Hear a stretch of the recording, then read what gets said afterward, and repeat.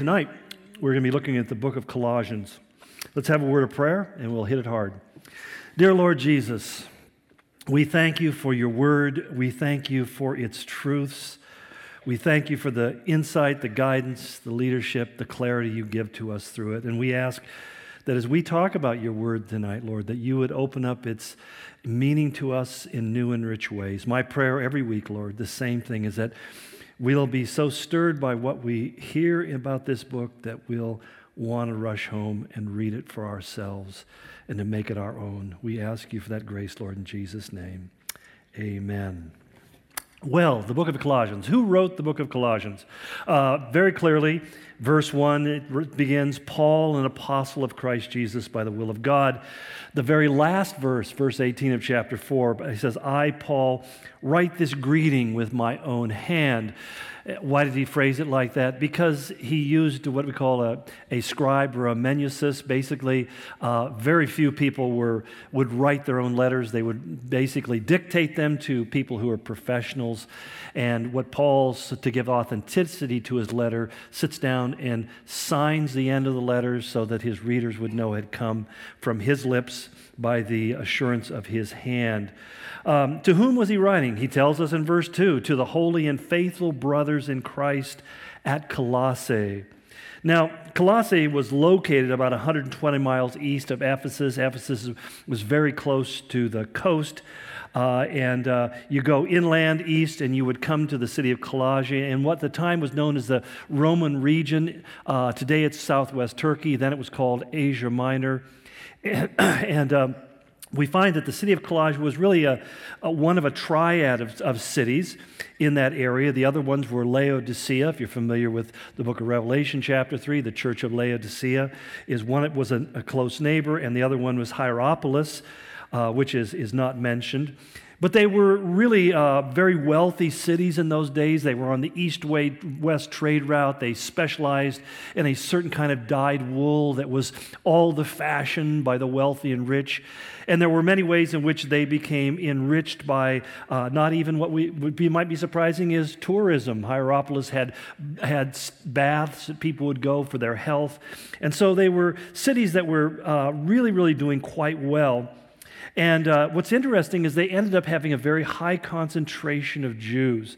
In fact, some scholars say there was as many as 50,000 Jews lived in this one small geographical region, mainly because a couple hundred years ago, one of the Greek kings basically transported about 2,000 of them that region. They multiplied, became very wealthy, very successful, very established, and very impactful on the area. It was there that we find churches were planted in each of these three cities during the time of Paul's third missionary journey. But it's important to know that Paul had not planted these churches. In fact, he spent 3 years in the city of Ephesus, which I said was 120 miles to the west.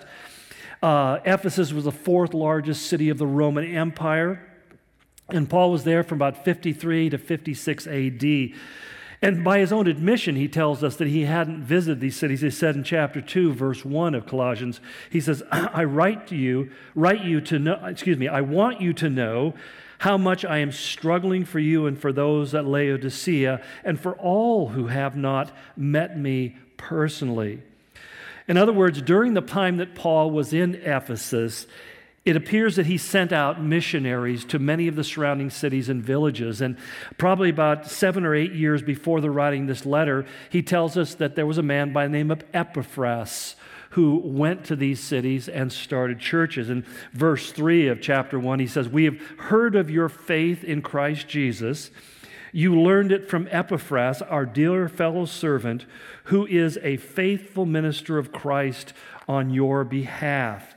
In fact, twice in chapter 4, Paul makes reference to himself at the time of the writing of this letter as being in chains. And it is Epaphras who basically is bringing, or one of those who is bringing the letter that comes to Paul. But in chapter 4, he tells us, pray for us that we may proclaim the mystery of Christ for which I am in chains. And again in verse 18, he goes on to say, remember my chains. Clear references to his imprisonment so that we pretty much conclude that this was written during Paul's first Roman imprisonment sometime between 60 and 62 AD. And because of the similarity to the letters to the Ephesians that we talked about previously, we find that it's strongly suggested that both the letter to the Ephesians and the Colossians was written at about the same time. I mean, they were probably intended to be what we called circular letters. You may not remember that term, but these are letters that were supposed to be carried to more than one church and read as a kind of an open letter to various congregations. In fact, Paul tells us essentially that in verse 16 of chapter 4. He says, after this letter has been read to you, see that it is also read in the church of Laodiceans, and that you in turn read the letter from Laodicea. So there was a letter that was written to the church of Laodicea. We have no record of it, but this is one of those things that really informs us that Paul wrote a great deal more letters than have survived to the present day. We just conclude that the Holy Spirit basically cherry-picked the ones that he wanted to become part of our canon, and the other ones were lost to time like most literature is. But like the letter to the Philippians, it was delivered by, remember, Tychicus, or Tychicus, as it's pronounced correctly, and also by a man by the name of Onesimus. And we'll learn a little bit more about Onesimus when we get into the letter to Philemon. But both these men were from probably Colossia and were familiar. He says in chapter 3, verse 7, that Tychicus will tell you all the news about me. I'm sending him to you for the express purpose that you may know about our circumstances and that he may encourage your hearts. He is coming with Onesimus, whom he goes on to say you know very well. So that's kind of some of the facts and the details around the letter. But it brings us really to a much more important question is, why was Paul writing the letter? And that's a question I think sometimes we just read a text and we don't think about what was the original motivation. I always like to remind people that Paul wasn't just sitting, having a cup of tea or a cup of coffee and suddenly he got grabbed by the Holy Spirit and just started writing blindly something as the Holy Spirit moved. He wrote intentionally to respond to very specific situations and problems that were being faced within particular churches. And that's why they're so very practical for you and I, because the same problems they dealt with are the problems that people have always dealt with, and the church, of course, has always dealt with it, and Paul's counsel and guidance is extremely helpful. He gives us two reasons why he wrote this particular letter. The first one was to strengthen them in the faith, particularly to clarify doctrinally who Jesus was. In fact, in verses 9 and 10 in chapter 1, he starts off by saying, since the day we heard about you, we have not stopped praying for you and asking God to fill you with the knowledge of his will, and that you may live a life worthy of the Lord and may please him in every way, bearing fruit in every good work, growing in the knowledge of God. Later on, he'll tell them that knowledge comes through the Word of God. And then secondly, we'd say, well, why was he emphasizing this kind of informational progress in their life? And that's where the second reason comes out. It appears that it was necessitated by the presence of what we'd call a syncretic heresy. Now, what's the word syncretic word? It comes from the word syncretism, the idea that you take two things that should not be brought together and you commingle them. It's kind of like the idea that pleasure and pain are supposed to be two distinct things. If you feel pleasure when you're in pain, you're one sick puppy, let me tell you. It's not supposed to work that way. But it's that kind of idea that you blend things together that really shouldn't be matched together. And the idea when we talk about a philosophy or a theology, it's taking things that really are kind of diametric and making them one. And so that you lose the distinction and you create something that's kind of an adulterated hybrid. And what Paul was concerned with, and I think we still see, is that people have always tried to create their own theological recipes. And they blend things together that were never meant by God to be on the same plate, and especially should not be eaten. And yet that's what happens, and it leads to spiritual illness. It leads to not only just that somebody believes something falsely, but the problem of believing something that's not true is that you start making decisions that won't work out well. Because one of the dynamics of truth, and I think it's important for us to just to think this through a little bit, but one of the things that makes something true is because it's real, and therefore because it's real, it actually works. If you believe something that's not true, then you're believing in something that isn't real, and you're going to find yourself trying to support and stand upon something that won't sustain you, and it will collapse underneath the weight of your life. And so the idea of Jesus said, you know the truth and the truth will set you free. The idea is that when I follow the truth, my life will end up being blessed. Now, we refer to that often as the life of faith. What is my faith in? And not just anything, it's faith in the true or the trueness of what God has said in His Word.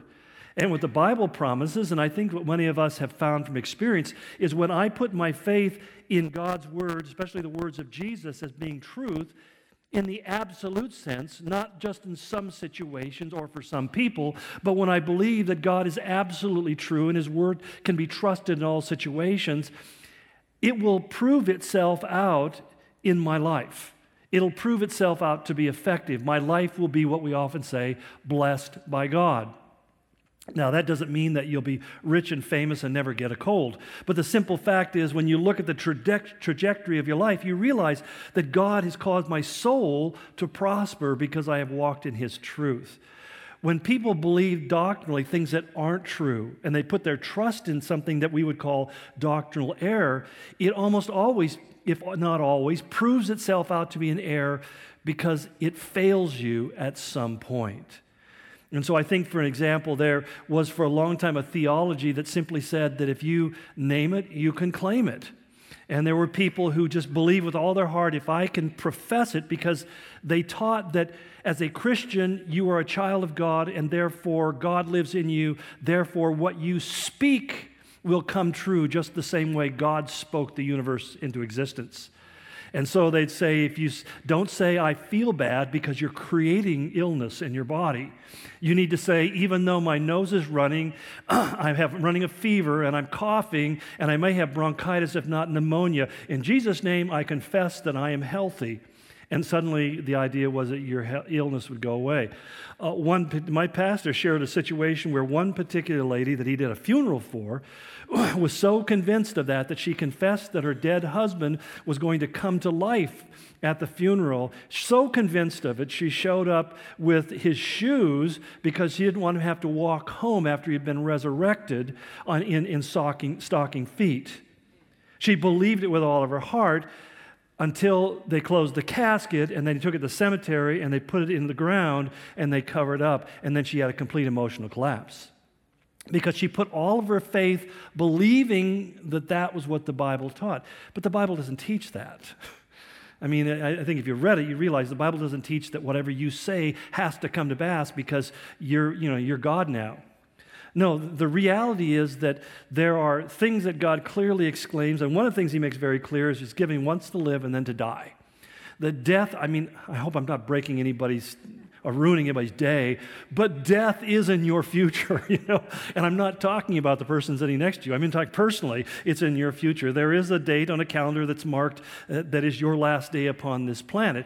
Hopefully the rapture will come first, but nonetheless, you are terminal. You are suffering from a terminal disease called sin, and it will take your life one day. But the idea that I can control that is fallacious. What I do know, the Scripture teaches, is God is in control of my life. So the point is that sometimes people say, well, what difference does it make if you don't believe the same thing or if what you believe isn't exactly right?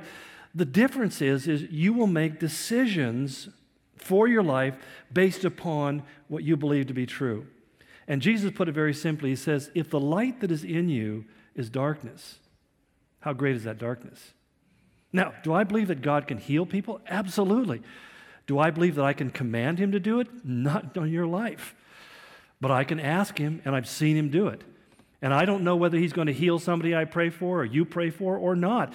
But I know that He is under no obligation to behave according to my will. It's just the opposite the Scripture teaches. It tells me that I'm supposed to bring myself into submission to His will, and I'm supposed to rejoice in whatever that will is. So and when you approach life from that point of view, saying, God, I thank you even for things that I don't want to be happening in my life right now, because you've made a promise that you cause everything to work together for my good. I believe, God, that this bad thing, and it is a bad thing, is going to somehow work out to be a good thing, because I have surrendered my life to you, and I've surrendered my destiny to you, and I believe that your plan for my life is better, even though at the moment I feel like arguing with you about it. You know, I mean, that's just the honesty of the reality. But God is in control, not me. And that's part of the dynamic. When Jesus prays the greatest faith prayer in the Bible, you know where it was? It's in the garden. It's at Gethsemane. And he says, Lord, not my will, but your will be done. Knowing what was ahead of him, the death, not just the death of the cross, but becoming the sin bearer for the transgressions of all mankind from before and to the end of time. And he says, Lord, if there's any way I can avoid becoming the object of sin, then relieve me from this, but not what I want, but what you want. And that becomes the highest point of faith. Well, rather than, before I get too far down that other message, let me get back to what we're talking about here. It's really interesting because that's why he brings this warning in verse 2 of chapter 2. He says, I tell you this so that no one may deceive you by fine-sounding arguments. The eloquence of the argument is never the basis upon which we believe. It's the testimony of Scripture. Because he says, see to it further on, verse 8, that no one takes you captive through hollow and deceptive philosophies. The word philosophy there doesn't mean a class that you take at a university. It literally means that your view of life, it creates you with a false view of what is real and true and good. Now, the exact nature of this particular heresy is somewhat of a mystery. We have to kind of piece it together by the things that Paul said about it and against it. But as I said, it was kind of a syncretism. There's Jewish theology in there. There's Gnostic, which was a Greek philosophy of self-salvation. And also there's Christian theology, kind of all mixed together. Basically, they denied the deity of Christ. They denied that he was God. They denied that he was the supreme being and that his death on the cross was sufficient for saving a soul. It implied that basically there was human effort required to get saved. I call it the Jesus plus something theology, that Jesus is not enough in and himself. You also have to have Jesus and something else added to it. In the case that we've talked about in the past, the Judaizers, it's Jesus plus becoming a Jew or being circumcised. To some, it's Jesus and doing works, or it's Jesus being a member in this particular organization or this church, or through a set of rituals or any number of things that people add to. Essentially, what it does is it diminishes the importance of Jesus and makes the human agent that's presenting the doctrine as or more important than Jesus himself. And that really is kind of the goal. What it does is it replaced faith in Christ alone with mysticism and with asceticism. Asceticism meaning this idea of self-denial.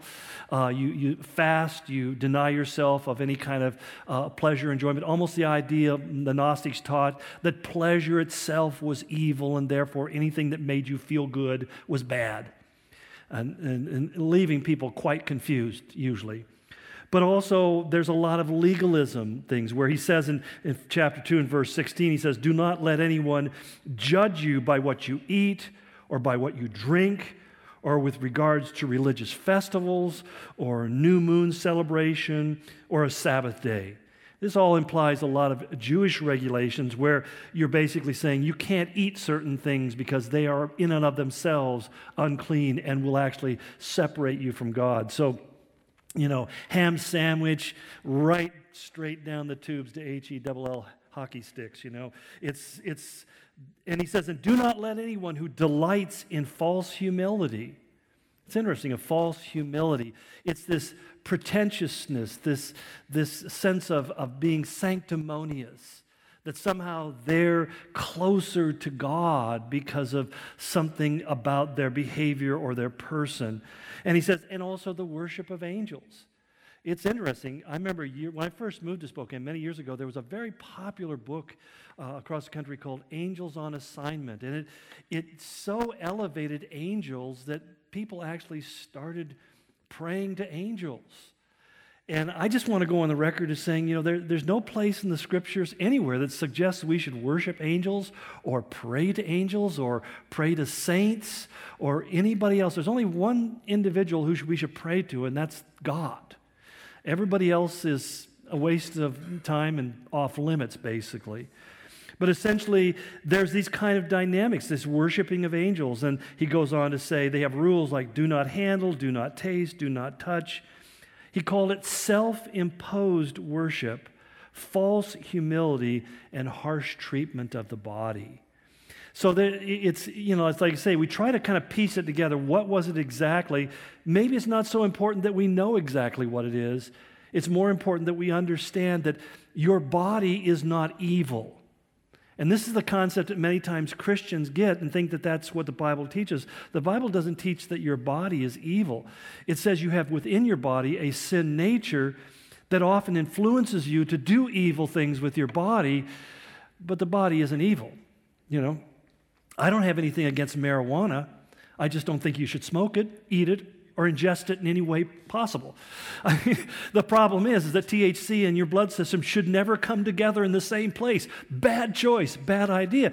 But I don't go around hating the marijuana plant. It's never harmed me. It's not the problem of the plant. It's not the problem of the drug. It's not the problem of the alcohol or whatever you want to blame it on. Those are inert objects that really have no will or power themselves. It's my sin nature that motivates me to use those things in a way that is toxic and abusive and unhealthy for me as an individual, mentally, physically, and otherwise. And so it's important, again, to make that kind of distinction because sometimes we can almost get the mindset that my body is evil, and therefore if I like the way that new shirt looks on me, that I've just sinned against God. It's even to the point where some groups say, well, women should never wear makeup. I disagree totally. I think it does an amazing job of improving many women's appearance, and I want to encourage you to keep it up. But I've never wanted to go out and become a mass murderer because someone had makeup on. We draw these kind of conclusions and comparisons. A nice haircut is a nice haircut. Those things are really kind of inert. They're not essential.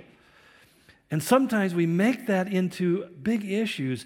Christianity has been guilty of that, oftentimes of making things that God really doesn't care about into major issues. And I think that becomes misleading, becomes error. The problem is if I do things with my body that are contrary to what the Word of God says, Paul said, it's sin in me that's motivating the action, but my body is not evil. In fact, it's created in the image of God, is it not? My body is created in God's image. God delights in me, but He doesn't like what comes out of me sometimes. And I know it's hard for you to believe because I know I walk sinlessly perfect before you. But, nonetheless, we'll keep it as our little secret. But at the heart of Paul's argument isn't so much the negative aspects of the false theology is the failure to understand the really great central truth. And that's in chapter 2, verses 9 and 10. He lays it out. He says, "For in Christ all the fullness of God lives in bodily form, and you have been given fullness in Christ, who is the head over every power and authority." Two things that are really important here. One is that Jesus is the completion. The word fullness there means the complete, the totality, the end of all discussion. He is the fullness of God in human flesh. And He has given that fullness to you.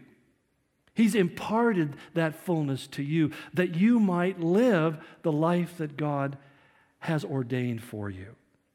Well, let's look at how he lays this out in a progressive argument. in his outline, because he begins by, first and foremost, answering the question, who is Jesus? There's a series of very logical questions he answers here. Who is Jesus? And he says in verse 15 of chapter 1 that he is the visible image of the invisible God. God became flesh that we might have a visible representation of who he is, that he is the exact representation, the firstborn of all creation. Now, there's been a lot of false theology out of that statement, the word firstborn, because we translate it firstborn and we think of firstborn as the first child born. But in the Greek world, it's the word prototokos, and it implies not first in order alone, but first in preeminence or importance. In other words, it's basically saying he is preeminent, he is above and superior to everything in all of the created universe. He says, because by him everything was created. He was the creator. He is before all things, and in him all things hold together. The very molecular atomic structure of you is consisting right now by his power. He's holding you together. And we find at the end of the book of Revelation, God decides that he's going to stop holding and it's all going to fly apart. And then he's going to reconfigure a new heaven and a new earth. But this thing that you are right now and everything you see around you consists what the scientists call atomic glue. What is atomic glue? We have to go down to Hobby, I think. Is that Hobby Lobby or what that place is called? Anyway, buy a jar? No, it's not something that we can see, but that's the whole point. They don't have a good term for it. They don't really know ultimately what it is, and so they just simply say, there's something that causes it all to consist. And Paul is telling us who that something is. It's Jesus. He's holding it all together. And he is the head of the body, the church.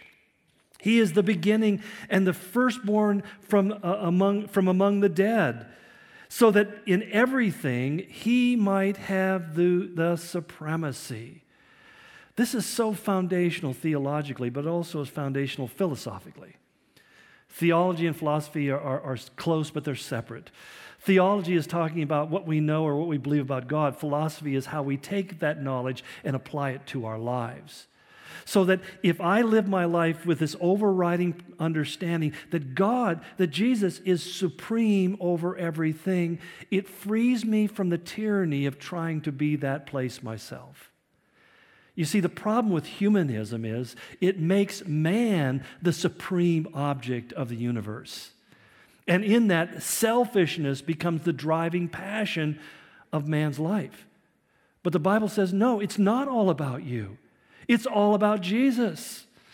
And your goal in life should be to live for the fulfillment of his exaltation, that the world might know that he is the supreme being.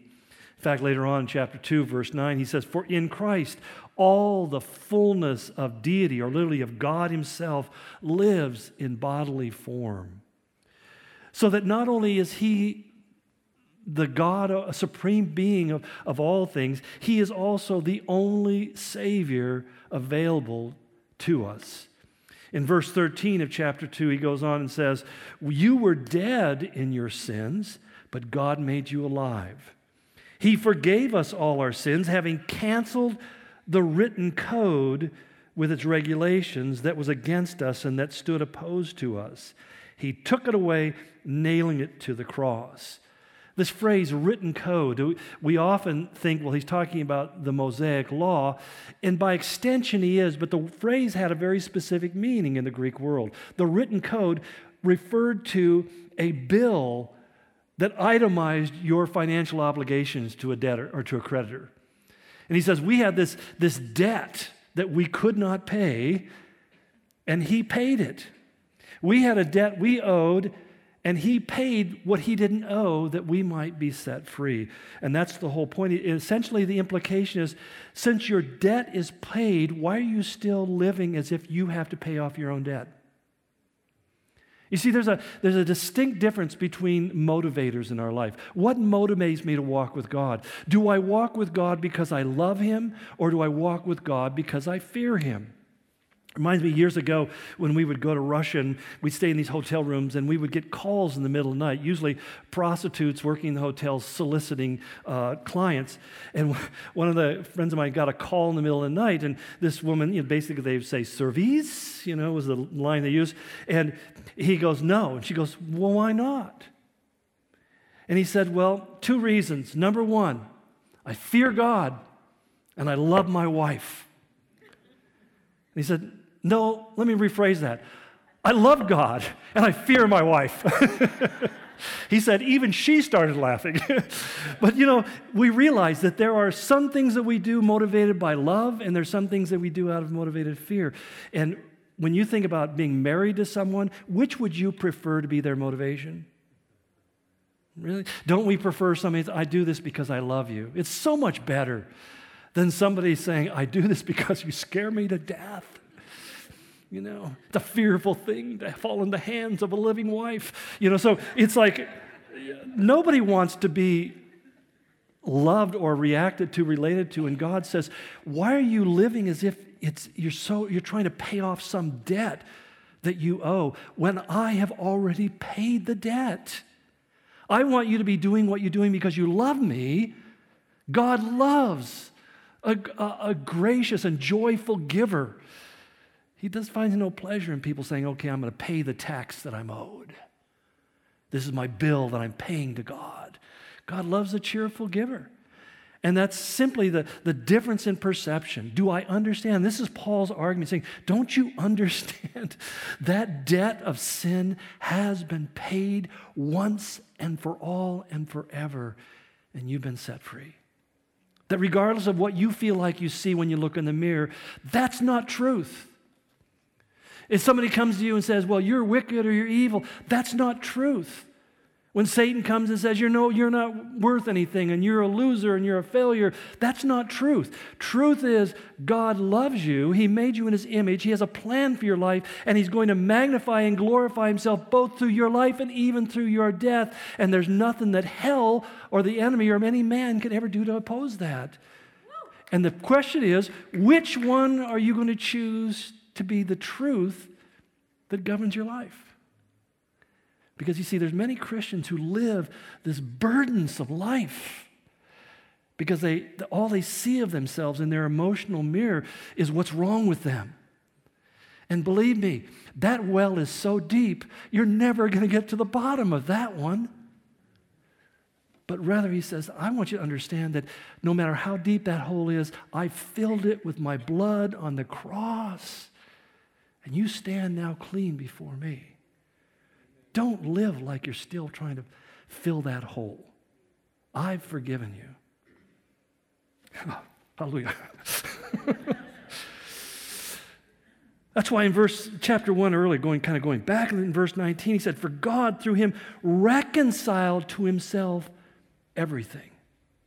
Everything that was displaced and disorganized, He brought it all together within Himself, making peace through His blood shed on the cross to present you holy in His sight without blemish and free from accusation.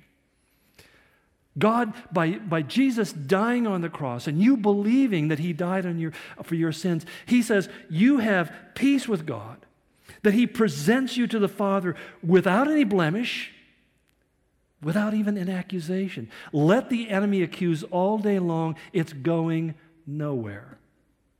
Because God says, it's been paid. It's been paid in full. Paul moves on. He says, so this is who Jesus is. Who is Paul? And he says to them in chapter 1, verse 25, he says, I have become your servant by the commission God gave me to present to you the Word of God in its fullness.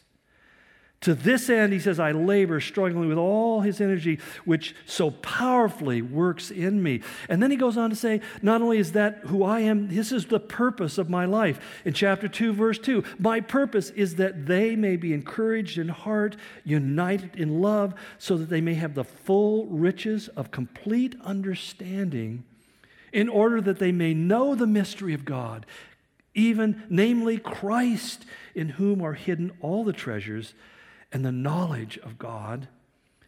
And that's why in verse 6 he goes on, chapter 2 says, so just as you received Christ Jesus as Lord, continue to live him. That verse was always powerful to me because when I first gave my life to Christ, I felt forgiven, and it was just the most amazing, cleansing feeling I could ever have imagined. I had no idea how much weight of sin I was carrying in my life until Jesus took it off of my shoulders. It was an amazing liberation.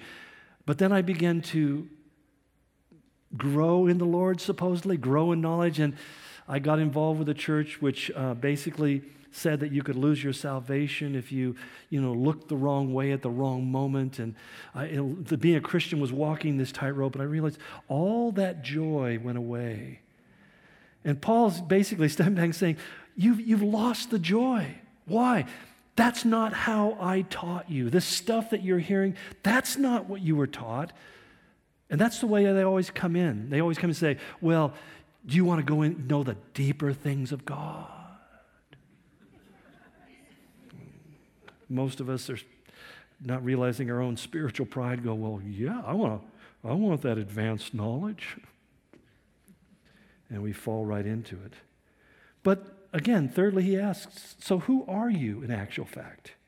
Well, chapter 2, verse 10, you have been given fullness, completeness. You're complete. Oh, I know. You don't think you are, but I'm telling you, God says you are. You're complete in Christ, who is the head over every power and authority. In him you are also circumcised in the putting off of the sinful nature, buried with him in baptism, raised with him through your faith in the power of God. God made you alive with Christ. He forgave us all our sins. He canceled the written code with its regulations that was against us, that stood opposed to us. He took it away, nailing it to the cross. And then he goes on in chapter 3, but to go on and say, since then you have been raised with Christ and seated at the right hand of God. You have been raised with Christ and seated at the right hand of God. So then he finally says, how then should I live my life? If these things are true, how should I live my life? And he begins by saying, by having a new attitude. Chapter 3, verse 1, he says, set your heart on things above.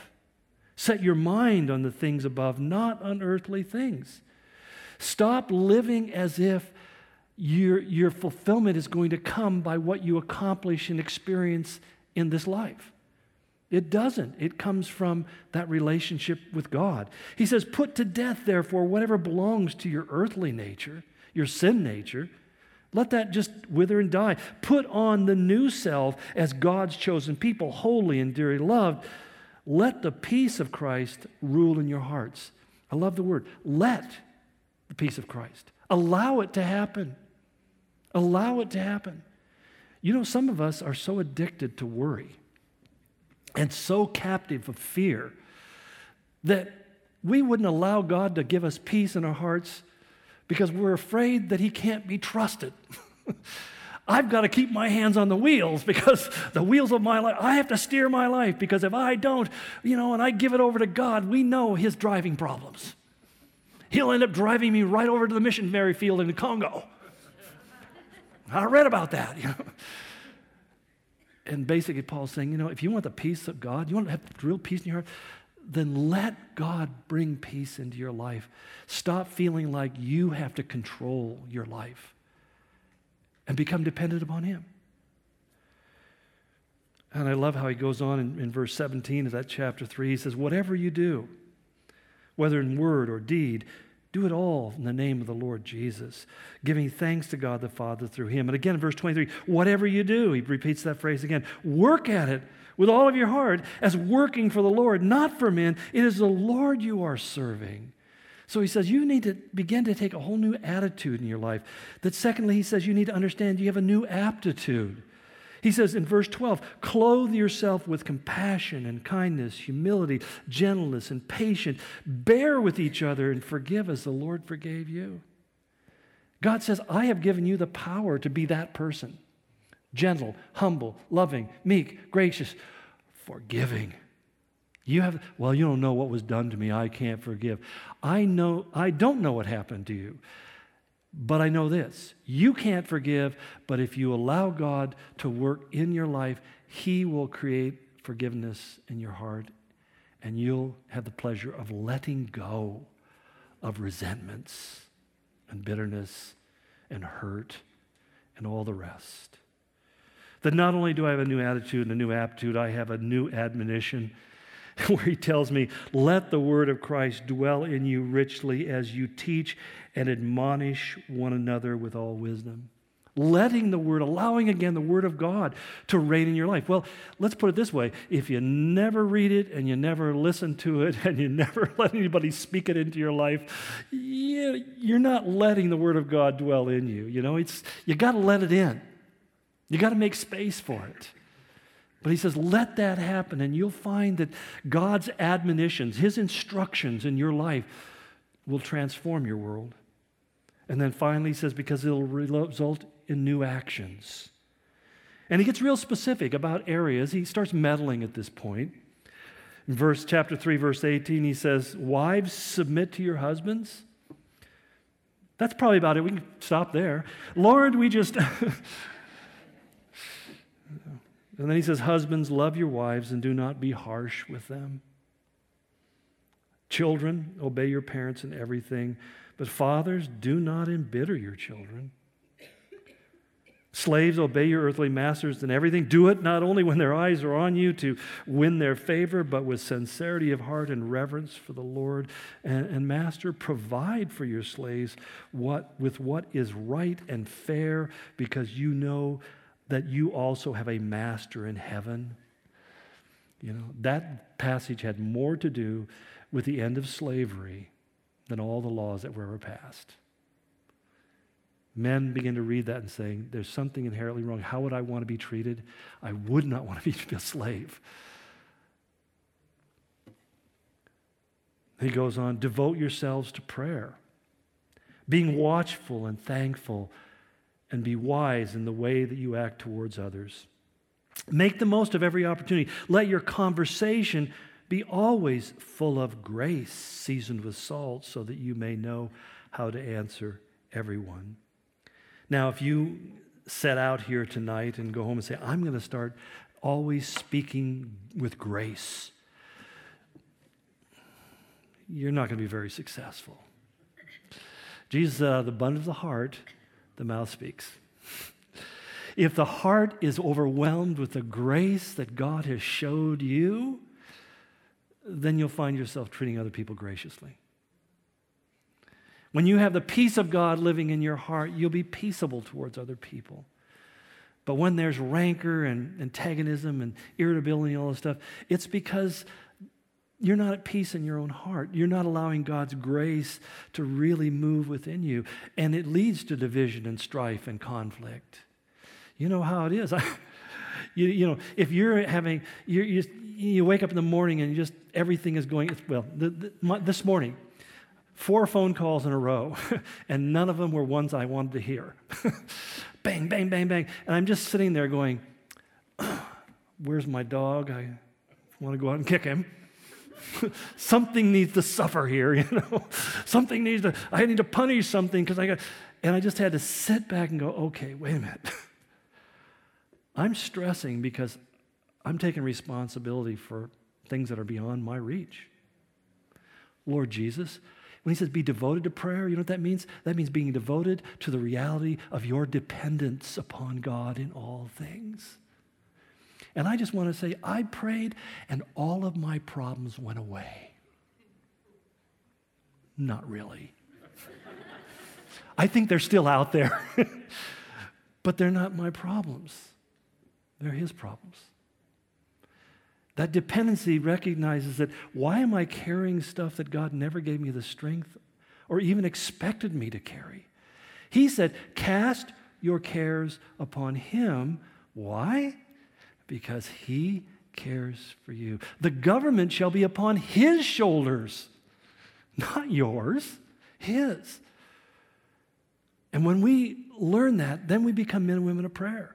Because we go through every day in the sense of, I depend upon God for the very composition of my molecular being. He is causing my body to consist. Why am I worrying about growing old? We're carrying stuff that we can't control. Our life is in His hands. Lord, I just pray that you would help us to hear Paul's argument and his whole polemic behind this letter, and that we would take it to heart. That we would recognize, Lord, that you are the Lord of the universe and that you hold everything in your hands, from the largest thing to the smallest thing. And that when it comes to my life and our life, Lord, that you are in control not only of the big problems, but you're even in control of the little things. That we can depend on you because you are sufficient. You are supreme. And you are our Savior. And you paid the price. You took that bill that was with all of our sins written on it, and you paid it in full and made us complete before you. That I don't have to look in the mirror and criticize what I am. But Lord, I can just begin to rejoice because not only am I fearfully and wonderfully made, but I have been forgiven of my sins, and you have a plan and a purpose that exceeds my knowledge or even ability to comprehend, that will bring glory to you and will be for my rejoicing throughout all eternity.